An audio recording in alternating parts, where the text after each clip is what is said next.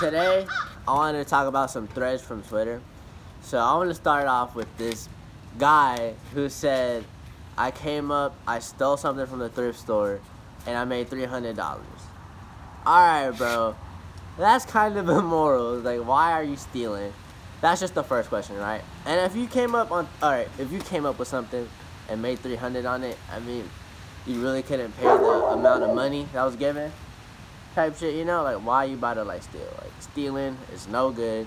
If you're going to a thrift shop, please pay. Anywhere you go, please pay. I don't know if anybody taught you better, but I'm going to say this. Please pay, bro. Be a good citizen. Then, alright, that's it for that part. Okay, now, I wanted to talk about this other thread on Twitter about this girl who said she got that subconscious drip. I thought that was real cool because she said, I don't try to buy name brands or like something along the lines. And my argument was, it's cool to buy shit that's like not known, right?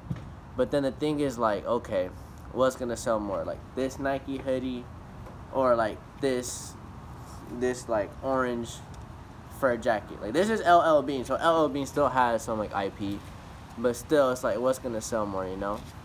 To me, I would think as a merchant, this is gonna sell more. But I mean, at the end of the day, the customer decides. So if you want to have that cool drip and you saw this sweater on Depop and you're like, yo, that shit way cooler than this, it's all for you.